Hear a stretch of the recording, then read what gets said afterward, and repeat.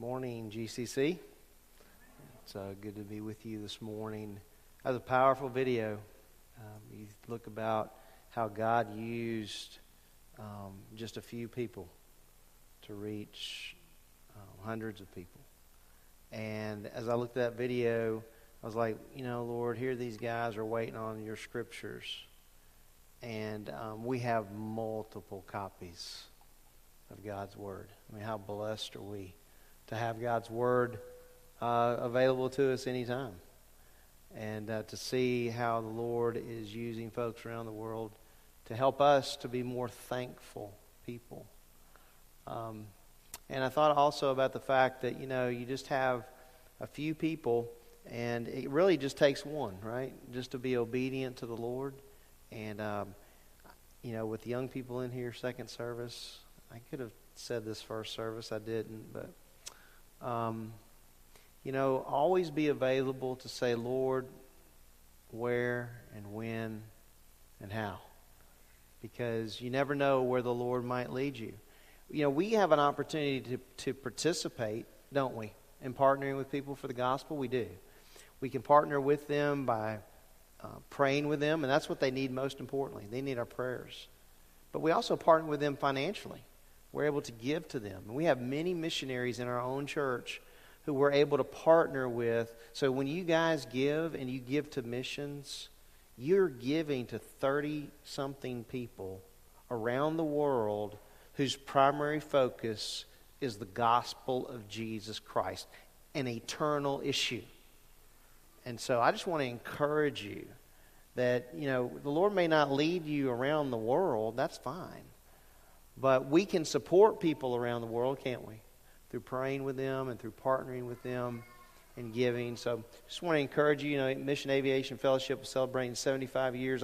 That's a tremendous video. Eddie Bradley sent that to me a few weeks ago. And I said, Eddie, there'll be a Sunday. And it's today. So I'm glad you got to see that. And if you want to see it again, call me, text me, whatever. We'll try to get you the opportunity to see it again. I think it's just a tremendous, tremendous testimony.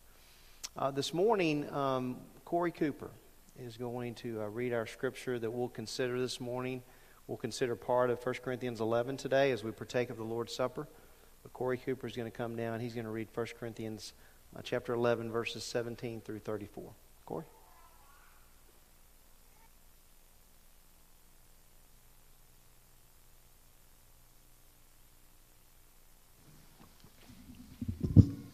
Good morning. That was a little loud. All right, so we're going to read 1 Corinthians chapter 11. We're going to read verses 17 through 34, okay? 1 Corinthians 11. Now in giving these instructions, I do not praise you, since you come together, not for the better, but for the worse. For first of all, when you come together as a church, I hear that there are divisions among you, and in part I believe it. For there must also be factions among you, that those who are approved may be recognized among you. Therefore, when you come together in one place, it is not to eat the Lord's Supper. For in eating, each one takes his own supper ahead of others, and one is hungry, and another is drunk. What? Do you not have houses to eat and drink in? Or do you despise the church of God and shame those who have nothing? What shall I say to you? Shall I praise you in this? I do not praise you. For I received from the Lord that which I also delivered to you, that the Lord Jesus, on the same night in which he was betrayed, took bread. And when he had given thanks, he broke it and said, Take, eat. This is my body, which is broken for you. Do this in remembrance of me. In the same manner, he also took the cup after supper, saying, This cup is the new covenant in my blood. This do, as often as you drink it, in remembrance of me. For as often as you eat this bread and drink this cup, you proclaim the Lord's death till he comes. Therefore, whoever eats this bread or drinks this cup of the Lord in an unworthy manner will be guilty of the body and blood of the Lord. But let a man examine himself, and so let him eat of the bread and drink of the cup. For he who eats and drinks in an unworthy manner eats and drinks judgment to himself, not discerning the Lord's body. For this reason, many are weak and sick among you, and many sleep. For if we would judge ourselves, we would not be judged. But when we are judged, we are chastened by the Lord, that we may not be condemned with the world. Therefore, my brethren, when you come together to eat, wait for one another. But if anyone is hungry, let him eat at home, lest you come together for judgment. And the rest I will set in order when I come. As I was praying the last couple of days, just about this particular section, one of the things that really stood out to me for people in my age range is being intentional. You see Paul here says be intentional about the Lord's Supper. And I don't know that my generation's really doing a great job of being intentional about the things of Christ. And so my encouragement would be that we could start that today. My generation being intentional about Christ, about the things of Christ, the things that he cares about. And it's obvious in his word that one of the things he cares about is his supper. And so I hope that my generation will take that seriously, and that we will be intentional about that. Okay? Let's pray. Heavenly Father, Lord, I first and foremost just want to thank you for salvation. Father, your supper is a time to remember what you've done. Lord, your body being broken, your blood being poured out. Lord, those things, what they mean to me and to my salvation. Lord, I said it earlier in my prayer to you. I cannot put a price on that. It is literally priceless. Father, I am so thankful for my salvation. Father, I'm burdened from my age group, from my generation. Father, I pray that we would be intentional about the things that you care about. Lord, that we wouldn't be like this Corinthian church where they were making a mockery of your supper. Lord, it's a very serious thing. Lord, it's a time of holiness. And so I pray that we would take it that way, Lord, that our hearts, our minds, Lord, our brains, it would just all be focused on you, what you've done, what you're doing, and what you're going to do. But for the Lord's Supper, Lord, this is really focused on what you've already done, the works that have been accomplished. Lord, I thank you for your body being broken, your blood being poured out, your death and your resurrection. Father, I pray these things in your truly holy, holy, holy name. Amen.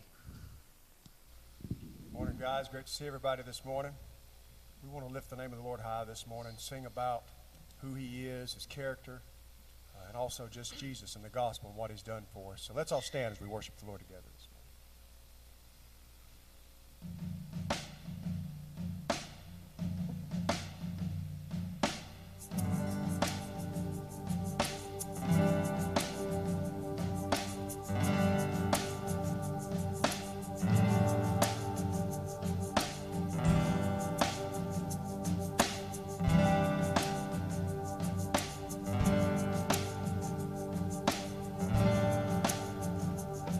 Your love, oh Lord, reaches to the heavens.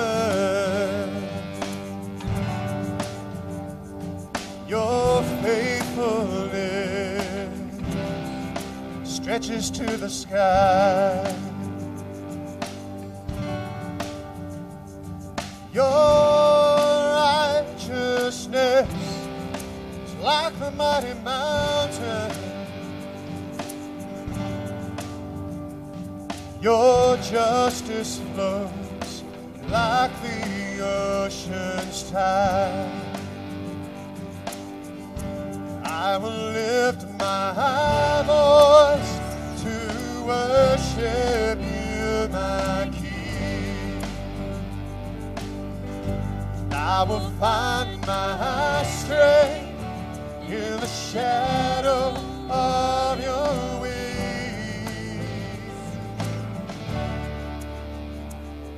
Your love, oh Lord, reaches to the heavens. Your faith stretches to the sky. Your righteousness is like the mighty mountains. Your justice flows like the ocean's tide. I will lift my voice to worship you, my King. I will find my strength in the shadow of your wings. I will lift my voice to worship you, my King. I will find my strength in the shadow of your wings.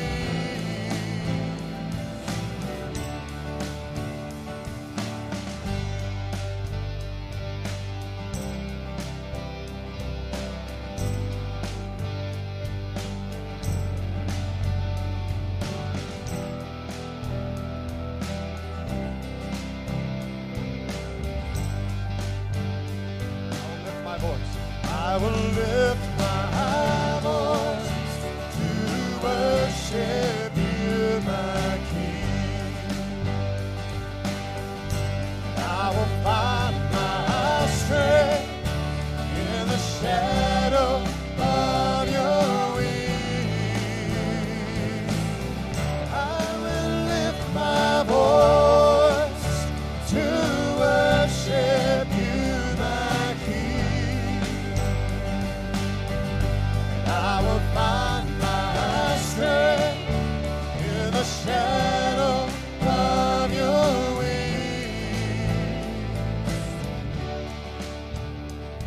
Your love, oh Lord, reaches to the heavens.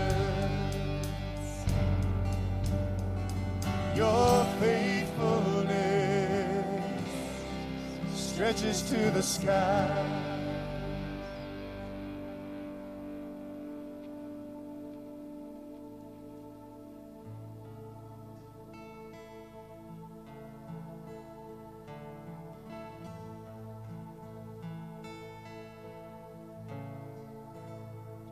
I cast my mind to Calvary, where Jesus bled and died for me.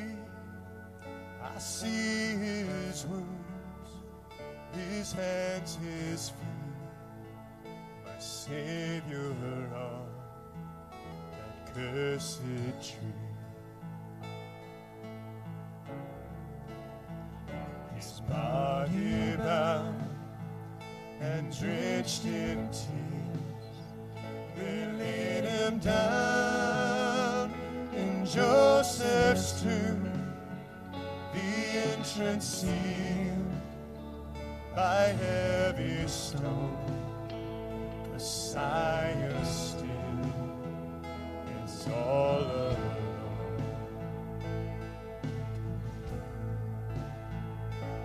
Oh, praise the name of the Lord our God. Oh, praise his name forevermore. For endless days we will sing your praise. Oh Lord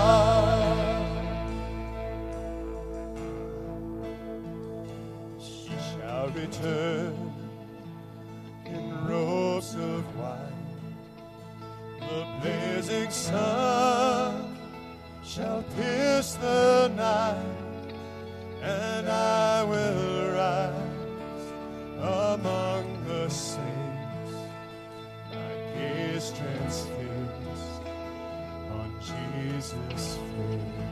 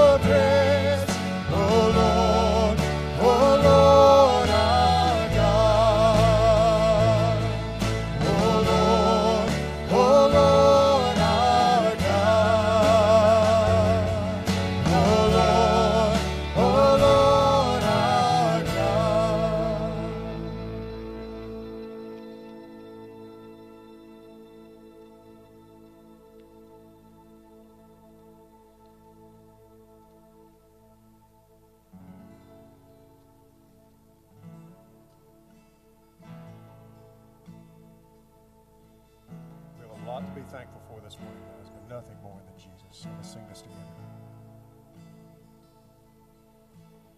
Mystery of the cross I cannot comprehend. The agonies of Calvary.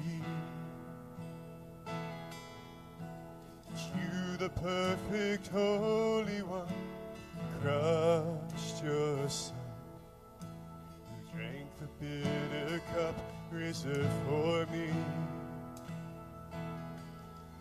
Your blood has washed away my sin.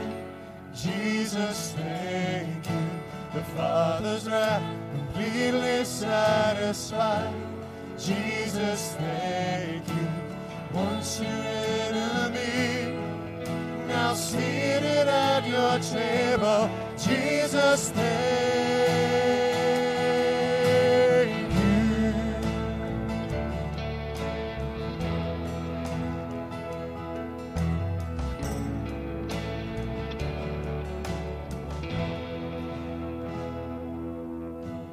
By your perfect sacrifice, I paid from the enemy you made your friend,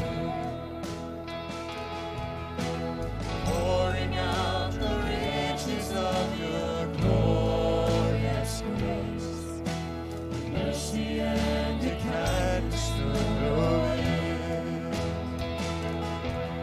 Your blood has washed away my sin. Jesus, thank you. The Father's wrath completely satisfied. Jesus, thank you. Once your enemy, now seated at your table. Jesus, thank you. Oh, thank you. Oh, thank you, Jesus.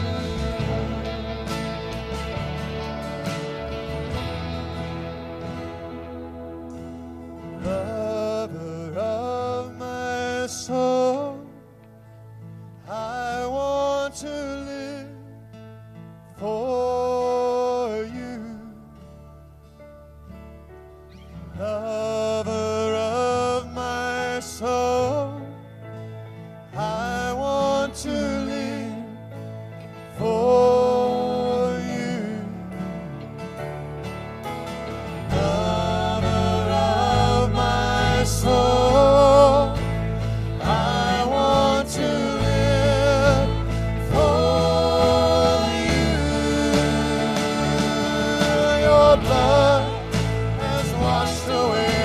say, Jesus, thank you. The Father's eye really satisfied. Jesus, thank you. Once you rid me, now seated at your table. Jesus, thank you. Oh, thank you. Oh, thank you, Jesus.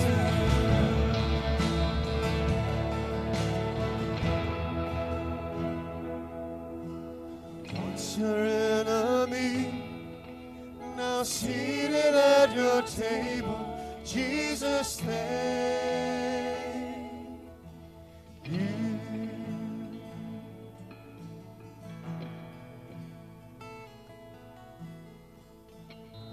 You guys can have a seat.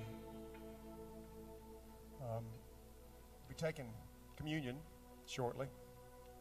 One of the main things with that is that we examine ourselves, right? I know Dad's going to be talking about that. We just pray that the Spirit uses this song to kind of facilitate that a little bit, because the message of the song is about running to the Father, our need for Him. So you guys listen to the words as we sing this one.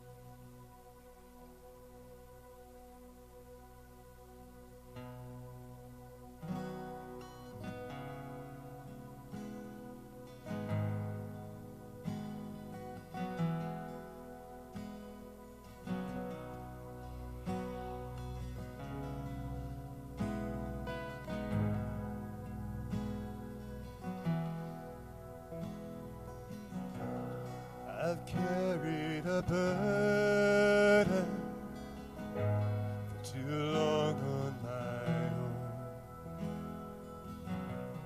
I wasn't created to bear it alone. I hear your invitation to let it all go. I see it now, laying it down. I know that I need you. Run to the Father, fall into grace. Done with the hiding, no reason to wait. My heart needs a surgeon, my soul needs a friend. So I'll run to the Father again and again and again and again. Oh, oh, oh. You saw my condition, had a plan from the start. Your Son for redemption, the price for my heart. I don't have a contest for that kind of love. Don't understand, can't comprehend. All I know is I need you.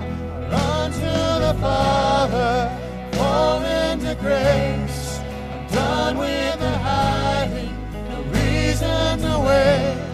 My heart needs a surgeon, my soul needs a friend. So I'll run to the Father again and again and again and again.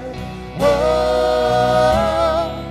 whoa, whoa, and again and again.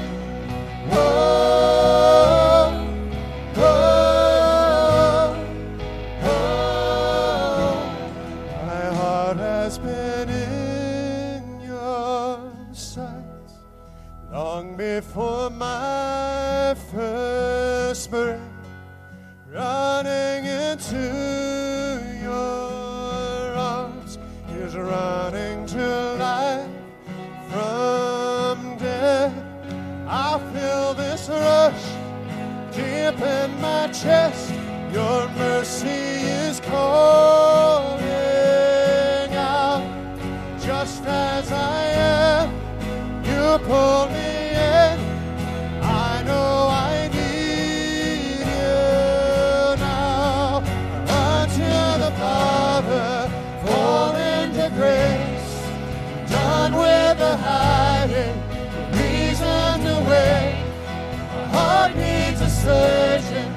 soul needs a friend, so I run to the Father again and again.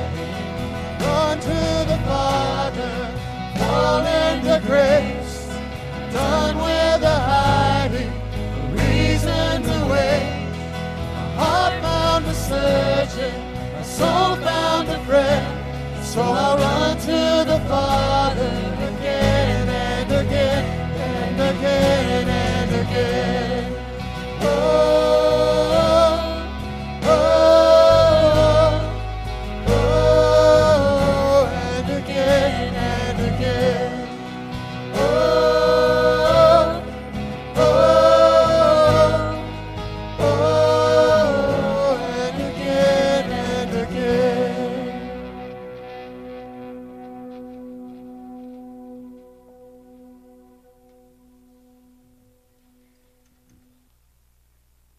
It's good to clap, right? It's good to acknowledge the things that we enjoy, and we enjoy worshiping the Lord, don't we? This morning, before I bring a message that centers around the Lord's Supper, this last week I called or texted Denise Gardner and Kevin Landers. The Lord put them on my heart just to be a part of the service and sharing their own personal testimony of what the Lord's Supper has meant to them over the years. And Denise Gardner did that first service, and I've asked Kevin Landers to share this morning with us as to what the Lord's Supper has meant to him since he has come to know Christ as his Savior. So Kevin, you come.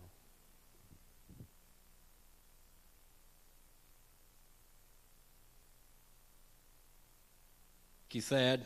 I believe if Dr. Hughley and I ran a foot race this morning, I think he would win. My back is killing me. So it's good to share with you. When I was asked to give testimony on this, it always excites me to share. I did not have to pray about that. It's just an automatic for me. So I appreciate you asking me to share that.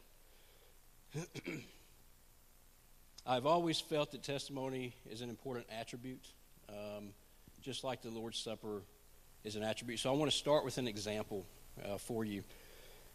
When we look at athletes, they have to have mental toughness and acuity, right? They have to have the toughness to outwit and out-strategize their opponent. So I think communion is just like that, is an important start for us defeating the enemy. We have to get our hearts and minds right. And so that's how I think about that. And so as I continue to share, these elements that we share together commemorate Christ's life, death, and resurrection. They are forever sealing you and I. It's a very intentional time for me. It's an intentional time of unity for us. We are all part of one body. And so the significance of breaking from one body and, in essence, sharing one cup of Christ's atoning blood, I think that's important. It's a time of confession. And within that, it is a time of unity and support of each other in that time of confession. It is for me. It's important to share with you that I've only been able to truly take part in communion as a believer since 7 years ago. Actually, as of this month, September 9th, actually. Man, that gets me every time. I'm thankful to be able to share with you again the table. I ask myself, am I truly ready to take part in what this truly means as a part and an attribute of our faith? Am I truly walking with integrity? Am I growing? Am I truly loving my family and everybody around me?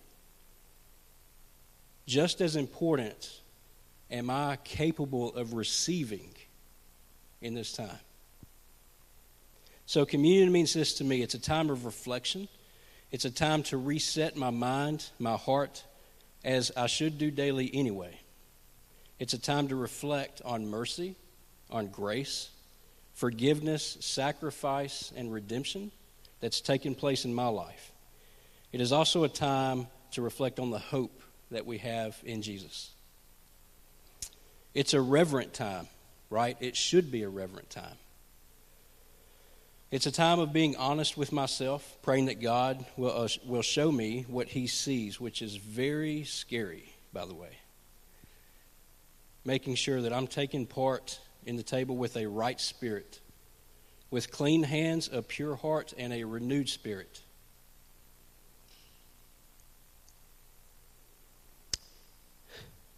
It should be a focus for me in this action we're doing and as a body. Psalm 24 is one reference to that. I need to be certain that I am partaking in this communion, in this action, this intentional action with a clean heart.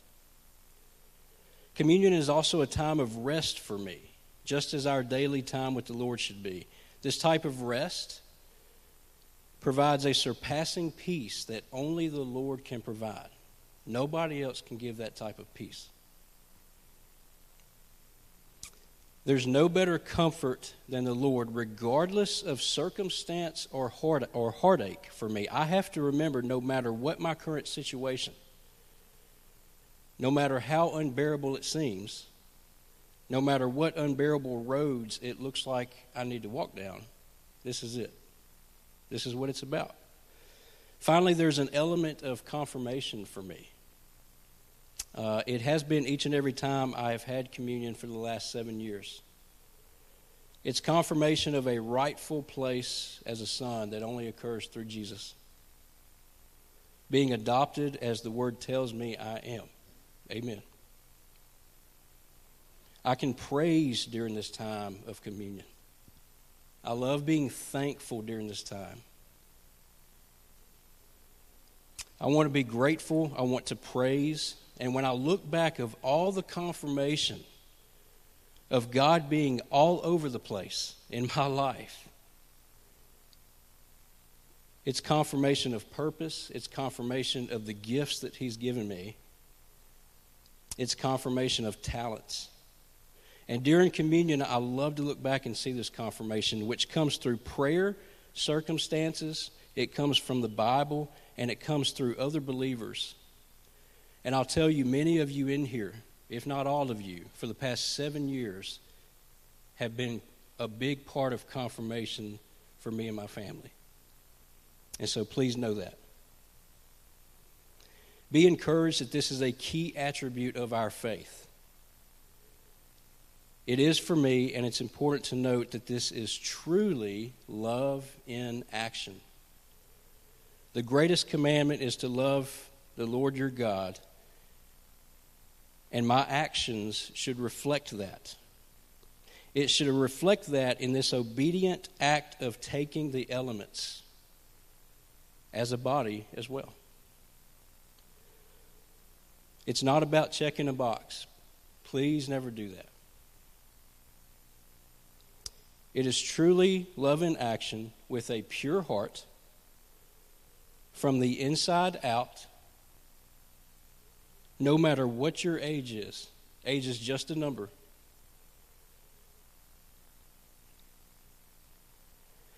We must all be able to outwit and outstrategize the enemy, and we know who that is. And it starts with a right heart, a right mind, hands and feet that are Christ-centered. And I feel this is a must, the foundation of worship, discipline, and action. I have to bank my every day on those three founding principles. And taking the elements with you is a privilege. I appreciate you letting me share.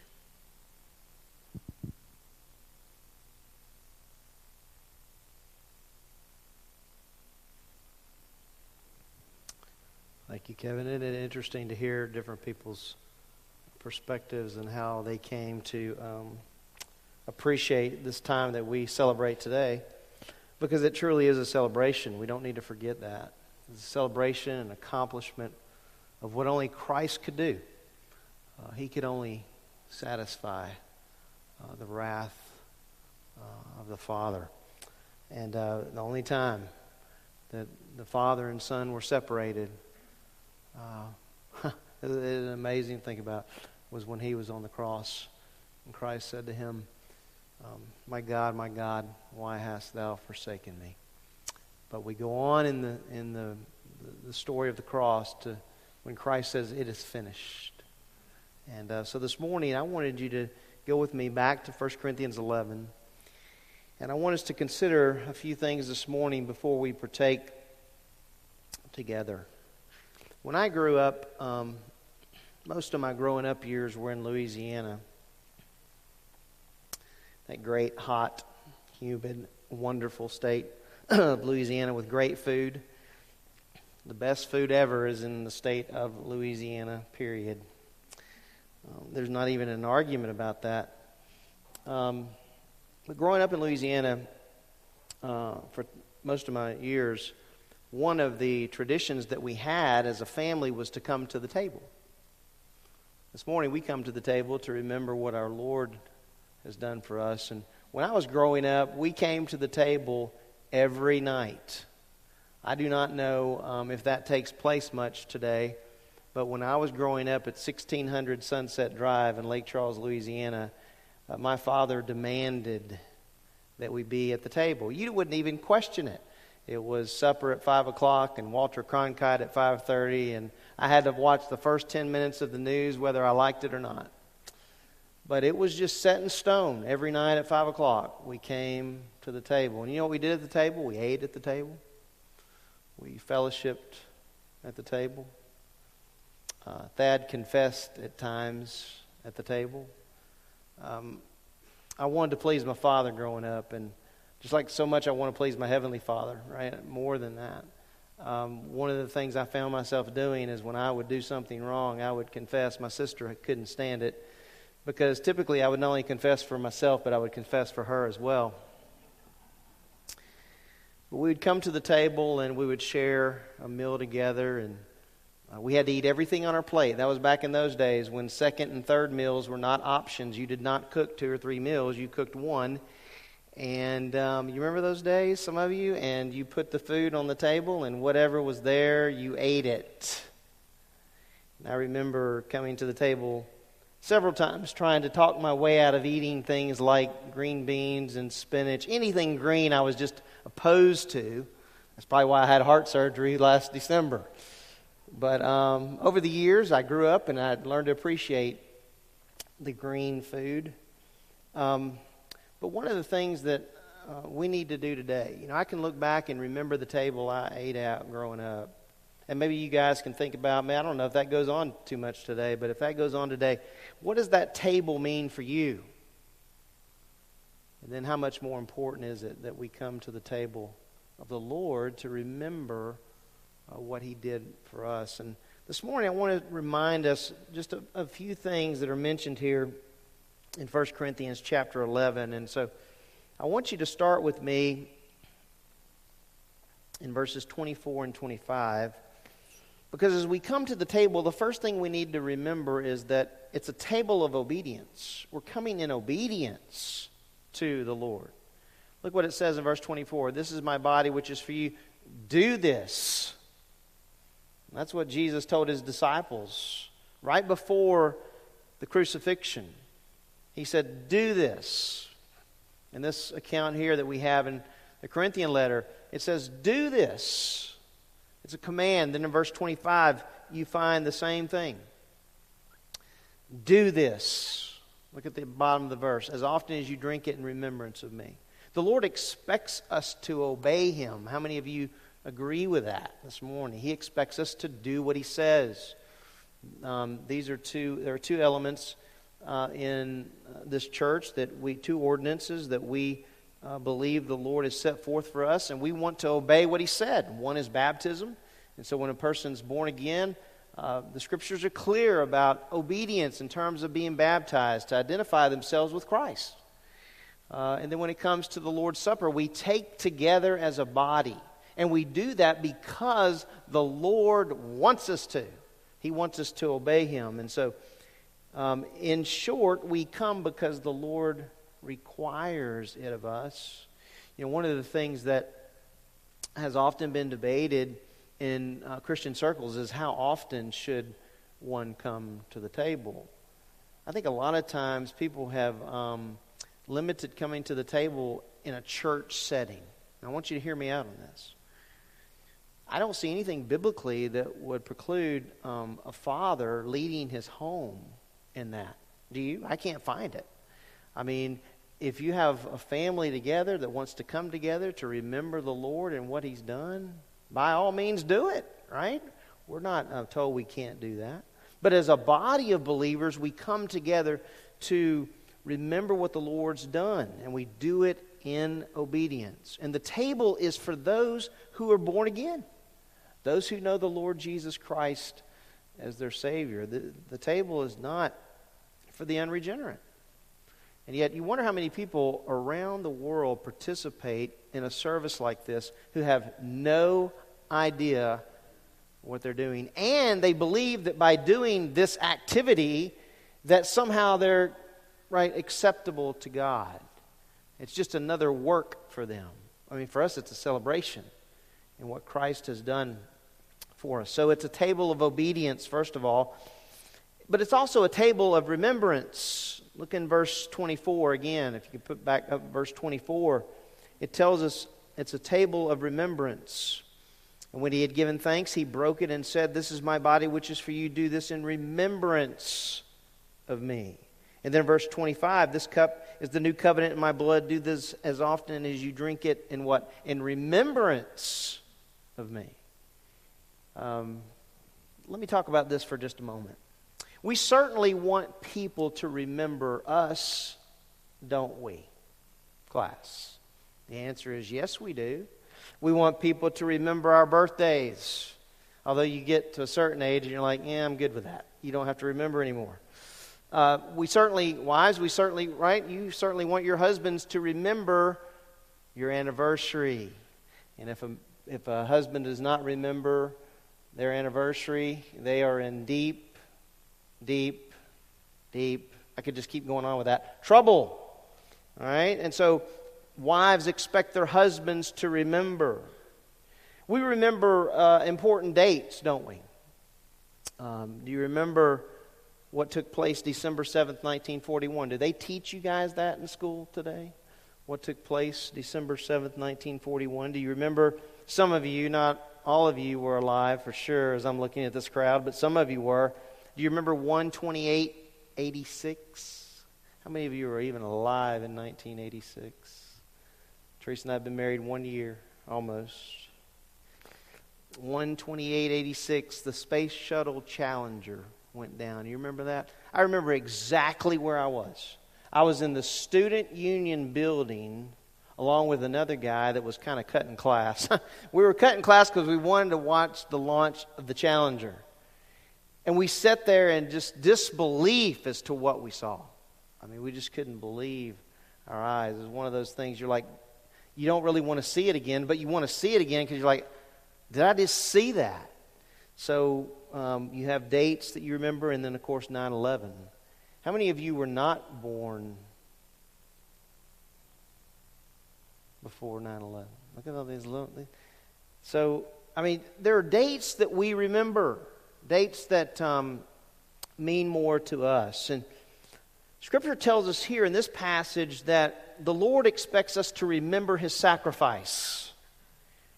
And we do that. We take the bread and we break it and we give thanks just as the Lord took it, which is amazing. Before the cross, He took the bread and He broke it and gave thanks for what was about to take place, for what was about to be accomplished. And we take the cup and we remember the blood of our Lord that was spilled. Without the shedding of blood, there's no remission of sin. But the Lord's blood, it was satisfactory. So we're told to remember Him, remember His sacrifice. But when you think about the disciples in Matthew 22, or Luke 22, and the other Gospels, at that last Passover meal before His death, He uses the same phrase, pre-cross, to tell His disciples to remember Him. Now for them, at that point, I'm not sure they fully got what was about to transpire. But afterwards, right, after he ascended, and after the church began, and when the church began to remember what the Lord Jesus had done for them, that was significant. But at that moment in time, when Jesus said to his disciples in the upper room, remember him, I wonder what went through their minds. I wonder if the disciples had more than just the thought as they went on of remembering the sacrifice of the Lord. As time progressed, as the crucifixion happened, as the resurrection took place, as the ascension took place. I wonder, in my mind, when the disciples were in that upper room and Jesus said, remember him, if it was more than that. Now, we don't want to downplay at all what the Scriptures tell us to do. But at the same time, when the disciples were in the upper room, my mind has to be thinking, okay, I don't know that they fully comprehended at that time what was going on. So for him to say, remember him, that would be in the future. But what would come to their minds in that upper room? And later on, as they were told to remember him, I wrote down a few things. I wonder if it was not only the sacrifice of their Lord that they remembered, but they remembered also how incredible their Savior was, that he turned water to wine. The one they followed turned water to wine. The one that they followed told the sea to be still, and it ceased immediately. I wonder if when they were thinking of their Lord and the crucifixion and the resurrection, if they were not only also thinking about the 5 loaves and the 2 fish. That's one of my favorite miracles of our Lord. There's so much in that. If you want to read that discourse in John 6, it's just absolutely incredible. But to think about that, in that passage it says he fed 5,000 men. That word men there is andros, just men. That doesn't include the women and the children. So let's just say conservative 15,000 with 5 loaves and 2 fish. And if you're one of those disciples handing out that stuff, watching what was taking place, woo! Yes, remember the cross. Yes, remember what took place. But for them, I'm thinking, man, when they think of Christ and everything that they got to see, and not only to see the 5 loaves and the 2 fish continue to multiply, but think about this, 12 baskets left over. So I would say to us, yes, we remember his death. And in the context, that's what he's wanting us to do. Remember his death. But let's remember Christ. Let's remember who he is. Let's remember what he says. Let's remember the promises that he's given to us. I don't know. I got to thinking. I was studying Luke 22 this week, and I almost went to Luke 22 for this morning, but I would have never been able to get through Luke 22 because there's about 2 or 3 statements that are made there, and 2 or 3 statements by our Lord that are just absolutely worth considering all day long. Next time we have the Lord's Supper together, I'll probably do Luke 22. We may have a 2-parter. And the second week we'll actually have communion. But it's a time of remembrance, and that's what our Lord wanted the church at Corinth to do. Just like he wants us to remember today. So it's a time of obedience, it's a time of remembrance, and it's also at the table, as we come to the table, it's a time of self-examination. Okay? It's not our responsibility to examine the one next to us. In fact, notice what it says in verse 28. If we could put verse 28 up there. But let a man examine who? Himself. And so let him eat of the bread and drink of the cup.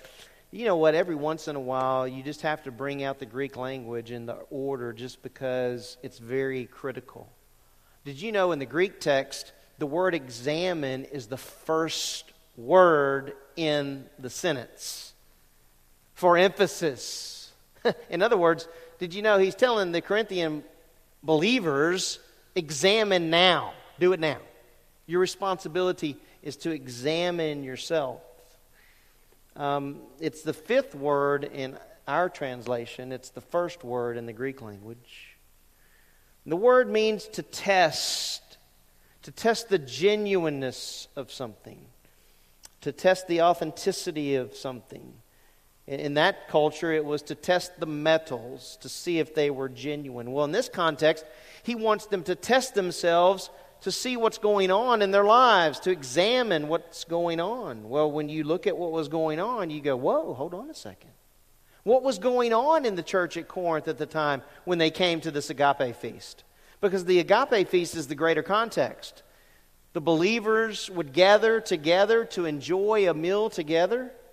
And then part of that sharing time together was remembering the death of the Lord. You say, well, how are they doing in all that? Because he tells them, examine yourself. How are they doing?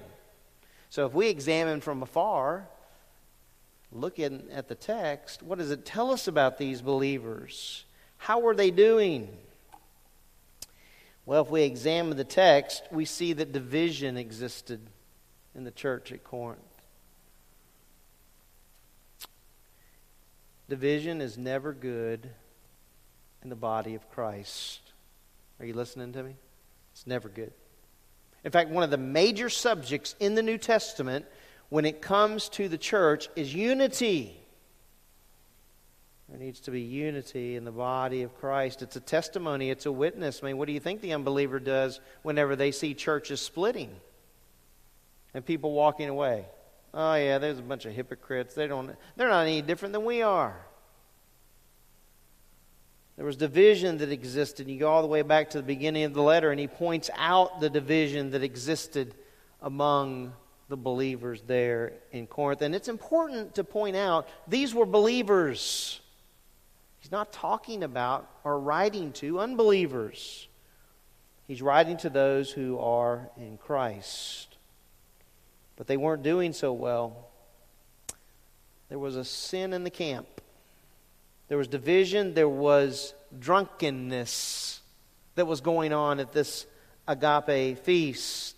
Verse 21 says, for in your eating, each one takes his own supper first, and one is hungry and another is what? Drunk. They weren't taking serious, Kevin pointed out in his testimony, the serious nature of what we do.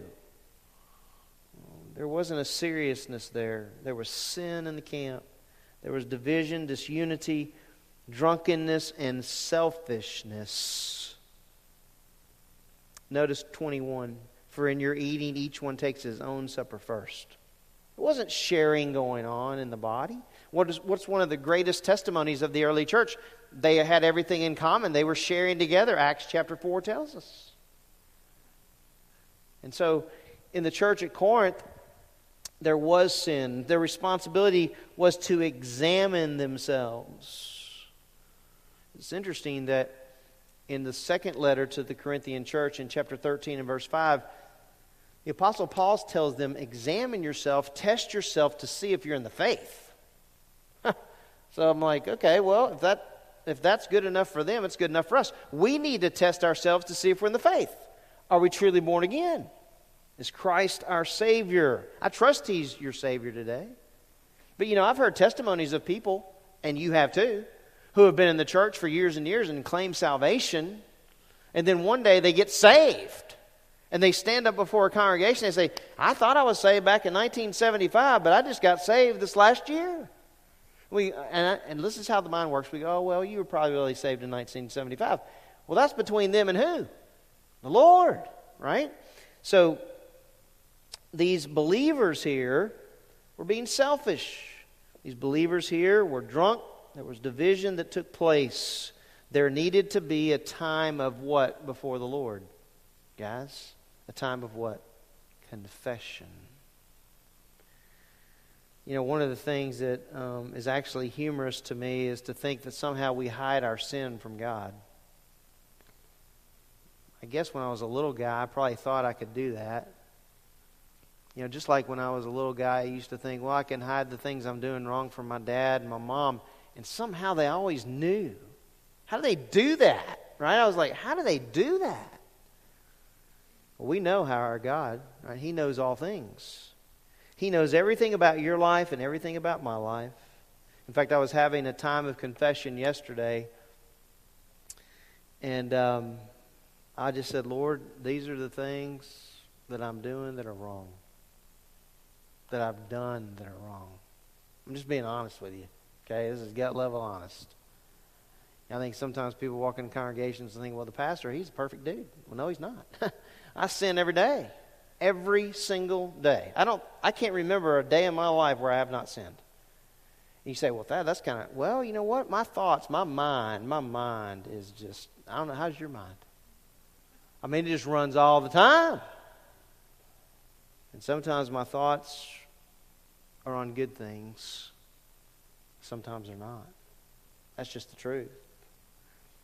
So then I had that time of confession before the Lord. Then last night I took a shower and I shave on Saturday nights because I can't shave in the morning too well. I end up hitting things and I'm bleeding all over the place. So typically I shave at night so I don't have to do it the next morning.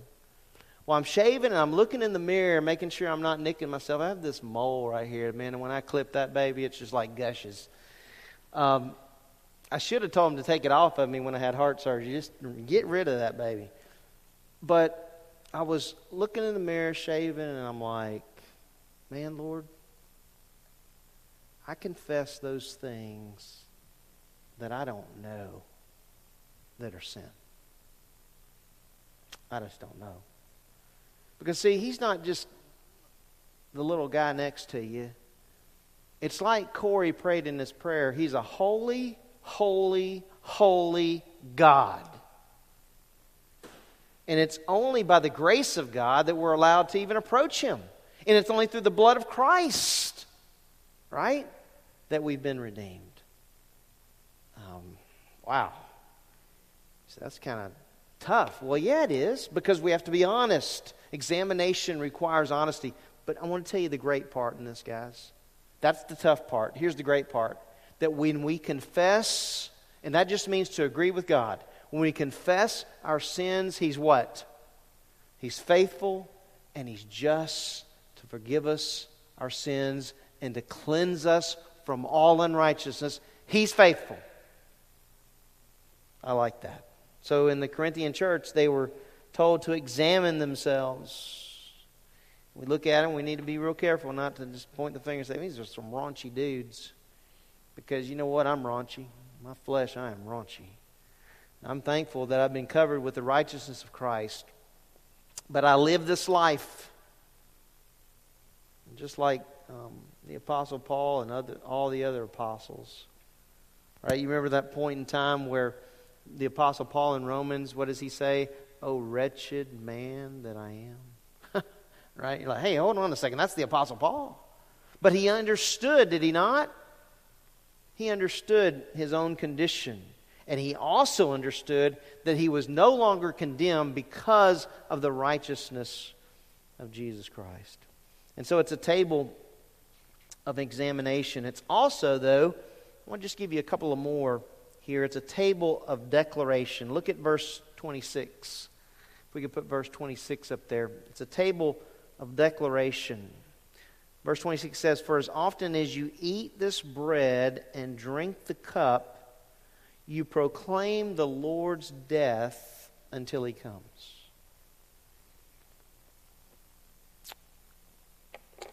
Did Christ die in vain? Answer, no. He died for what? He died for our sins. He atoned for all sins, for all people, for all time. The question is, have you trusted in Christ and what He has done for you on the cross? So when we are taking these elements today, you're proclaiming, yes, Christ died for our sins. And I've trusted in Him. I believe in Him as Savior. There was only one that could atone for the sins of man. I like the way John puts it in 1 John chapter 2. Listen to these words. 1 John chapter 2 says, "My little children, I'm writing these things to you that you may not sin. If anyone sins, we have an advocate with the Father, Jesus Christ the righteous, and He Himself is the propitiation." That's a hard word to say. He's the satisfaction.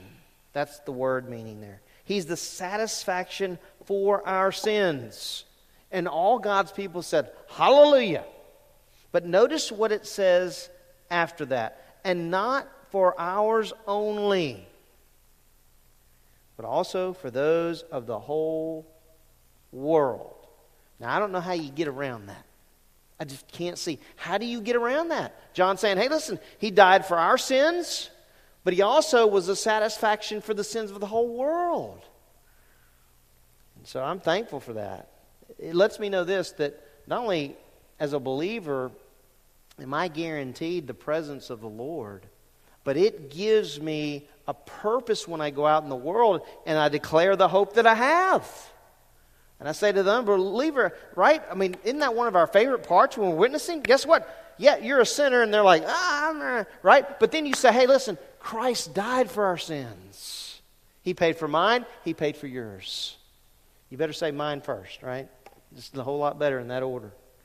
So it's a table of declaration. It's also a table of expectation. Notice what it says at the end of verse 26. "For as often as you eat this bread and drink the cup, you proclaim the Lord's death until when? Till He comes." How many of you believe He's coming today? Believe?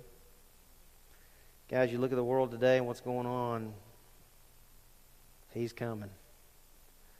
Listen to me. Young people, listen to me. Do not walk out these doors today without knowing that you know that Jesus Christ died for your sins according to the Scriptures. And I want to tell you, young people, listen to me. I'll say just like the Apostle Paul, I'm the chief of sinners. And he died for Thad Blunt. But he died for you. He stretched out his arms, Christ did, in love. And his blood was poured out for you and for me and for everyone out there in the world. And I remember that day of salvation when I was introduced to Jesus Christ the Lord. And how special it was for me as a little boy. I know I was saved at age 7 because I remember going down the street to Greg David's house. Now, names in Louisiana are different. You got Thibodeau and Boudreaux and David. And David spelled D-A-V-I-D. Okay, it's just pronounced different. But I remember running down to Greg David's house and telling him, hey, listen, Greg, I got saved, man. You're a sinner. And Christ has died for you. Isn't it great news? Because none of us could atone for our own sins. Christ died for our sins according to the Scriptures. He was buried and He was raised the third day according to the Scriptures. And we live the Christian life in expectation of the return of Christ. I pointed this out in first service as something that I think is important in the context of the passage. Isn't it interesting that you have in that text the death looking to what? Return. But there are two significant events that took place in the life of Christ between His death and His coming for the church. You know what those are? Class? After His death came, you can say it louder, the resurrection. He didn't remain in that grave. The third day, He rose again, as Paul declared in 1 Corinthians 15, according to the Scriptures. But did you know there's another significant event? And I told the people first service, I bet in my lifetime I've not heard 5 sermons on the ascension of Christ. I remember at Southeastern it being important to the professors. But I'm like, man, I haven't heard too many. How many of you have heard over 5 sermons on the ascension of Christ? But what does the ascension of Christ tell us? His work on earth was what? Done. And He went, right, He ascended to heaven and He sits at the right hand of the Father waiting for the moment to come get His church. By the way, that's those of you who are in Christ. I've always wondered how many people in being left behind would know what takes place when Christ comes for His church. I always just kind of wondered that. Like, well, some people that have been in church and heard some preacher like myself go, hey, here's the timeline of that. You know, Christ is coming for His church, which is called the rapture, and then there'll be the 7-year tribulation period, and then, you know, Christ is going to come back to earth to rule and to reign, right? And how many people are going to stand around and have been in church and have heard that message, but are not going to be with the Lord because they're not saved? I trust maybe even for some of you today could be that day of salvation. So as we come to the table this morning, I want us to remember this. It's a table of obedience, a table of remembrance, a table of examination, a table of declaration, a table of expectation. Listen to me. We don't just serve some God that we go, oh, well, He's just like we are. No, He is holy, holy, holy. He's a righteous, righteous, righteous God. One that loved us so much, just as Paul wrote in Romans, God demonstrated His love toward who? Us. And that while we were yet sinners, Christ died for us. When I think about what the Lord's done for us, my mind was brought to the hymn Amazing Grace, because it's all about the grace of the Lord. And I'm not going to sing it for you, but I want to read it because I want you to be reminded about this amazing grace as we come to the table this morning and remember what our Lord and Savior Jesus Christ did for us. We know the verse, right? Amazing grace, how sweet the sound that saved a wretch like me. I once was lost, but now I'm found. Was blind, but now I see. 'Twas grace that taught my heart to fear, and grace my fears relieved.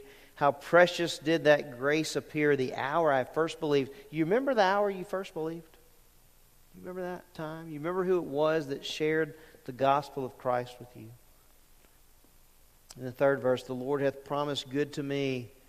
His word my hope secures. He will my shield and portion be as long as life endures. And then the last verse, I mean, man, that just makes you jump out of your seat. It should anyway. When we've been there 10,000 years, bright shining as the sun, we've no less days to sing God's praise than when we first begun. Wonderful grace of Jesus, greater than all our sin. This morning, as we come to the table together, I want to give you some time just between you and the Lord, just a time of, if you need to, a time of confession before Him. And I just want to let all of you know, if you're not a member here at Grace, you don't have to be a member of Grace Community Church to partake of the Lord's Supper. You just need to be a member of the family of God. You need to be born again. But we also, as we read from 1 Corinthians 11, see how important it is to kind of examine ourselves and to be right before the Lord. And so I want to give you an opportunity, just with our heads bowed and eyes closed, just a time of confession before the Lord before we partake together.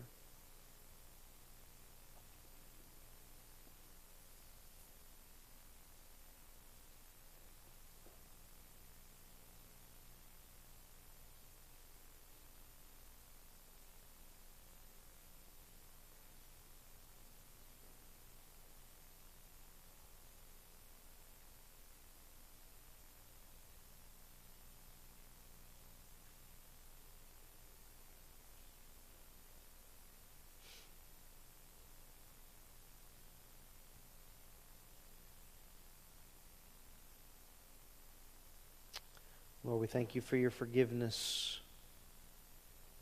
And I pray that as we partake this morning, that we would remember your great sacrifice for us. In the name of Christ I pray. Amen. You should have had this cup sitting there on your chair when you came in this morning. And if you don't, there are empty chairs. You can grab you one. But there's two different openings. The top one is for the wafer, and then the bottom one obviously is for the juice. And so I've asked Buddy Seal if he would to pray for the bread this morning for us as we partake of it together. Buddy.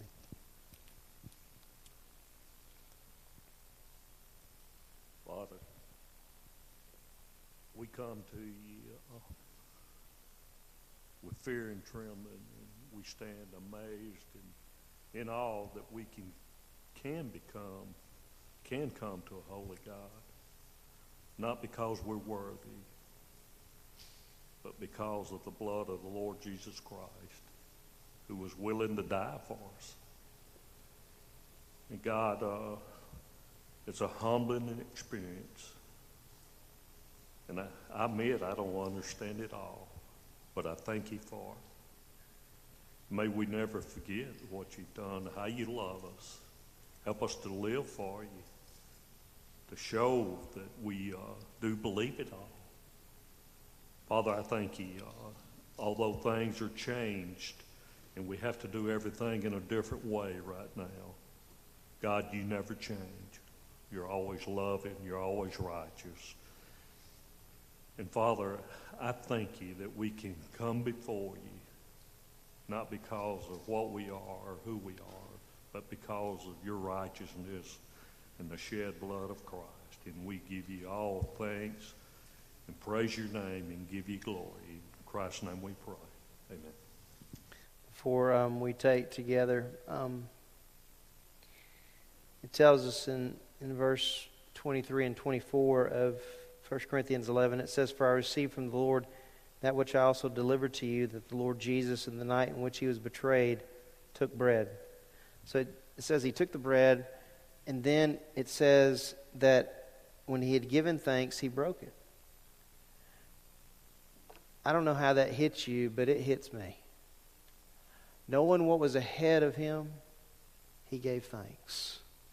And so this morning, as we partake together and remember the body of our Lord, let's give thanks to him for his willingness to die for us. Let's take it together.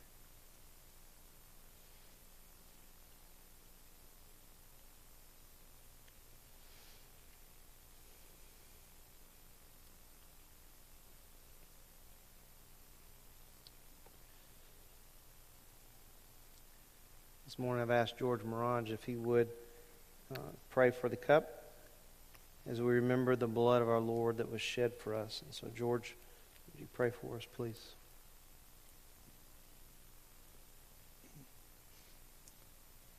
Father, we do give thanks for the cup. It's just a little container with juice, but the significance of it is so great because you've chosen the cup to remind us that you shed your blood as you satisfied all that your Holy Father demanded of the one who was the sin bearer. Our sins were put upon you, and then God punished you in our place. We give thanks for that. Your death inaugurated the new covenant. We don't follow Moses' law any longer, but we are part of a new covenant that guarantees us eternal redemption, and we're to be your children forever. Lord, may that be heavy on our hearts and minds as we live out our lives in mortality. We know that one day you will come, but until then, we want to be obedient to you. We want to be pleasing to you. We want to make you known all throughout this world, and so we give thanks In Jesus' name, amen. Tells us in 1 Corinthians 11, the same way he took the cup also after supper, saying, "This cup is the new covenant in my blood. Do this as often as you drink it in remembrance of me." And so they drank together.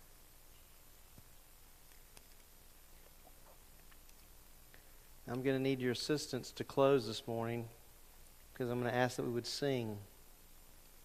We're told that when they partook, the disciples, they sang and they dismissed. And that's what we're going to do.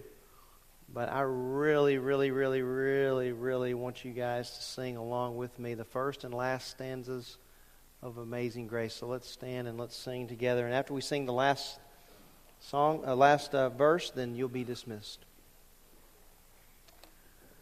Amazing grace, how sweet the sound that saved a wretch like me. I once was lost, but now I am found. Was blind, but now I see. When we've been there 10,000 years, bright shining as the sun, we've no less days to sing God's praise than when we first begun. And all God's people said, amen. You're dismissed.